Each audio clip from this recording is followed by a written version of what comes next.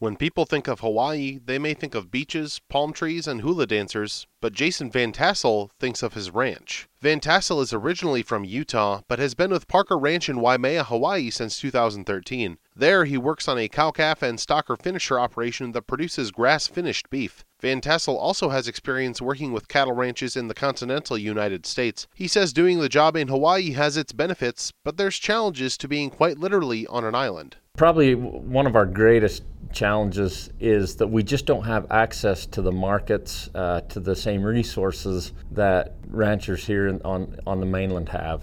We have to be resourceful with the things that we have, but the benefit that we have is that we have 365 days of grass. As long as Mother Nature cooperates and gives us a little rain, and we get plenty of sunshine, and that's the nice part about ranching in Hawaii.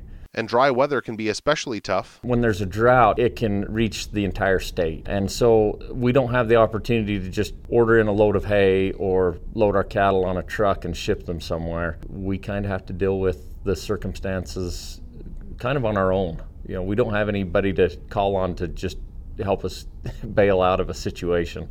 We have to figure it out, and that's really the strength of Hawaii. They've been doing it for 160, 170 years in the cattle industry, and we get to carry on that tradition. But overall, Van Tassel says Hawaii ranching looks a lot like the rest of the United States. There are a lot of things that are the same no matter where you go in the country, and we've had the opportunity to be involved in the Northwest, the Midwest, and the South.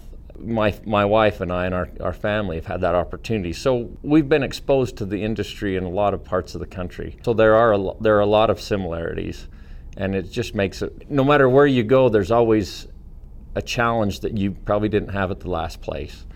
And Hawaii just has a different set of challenges.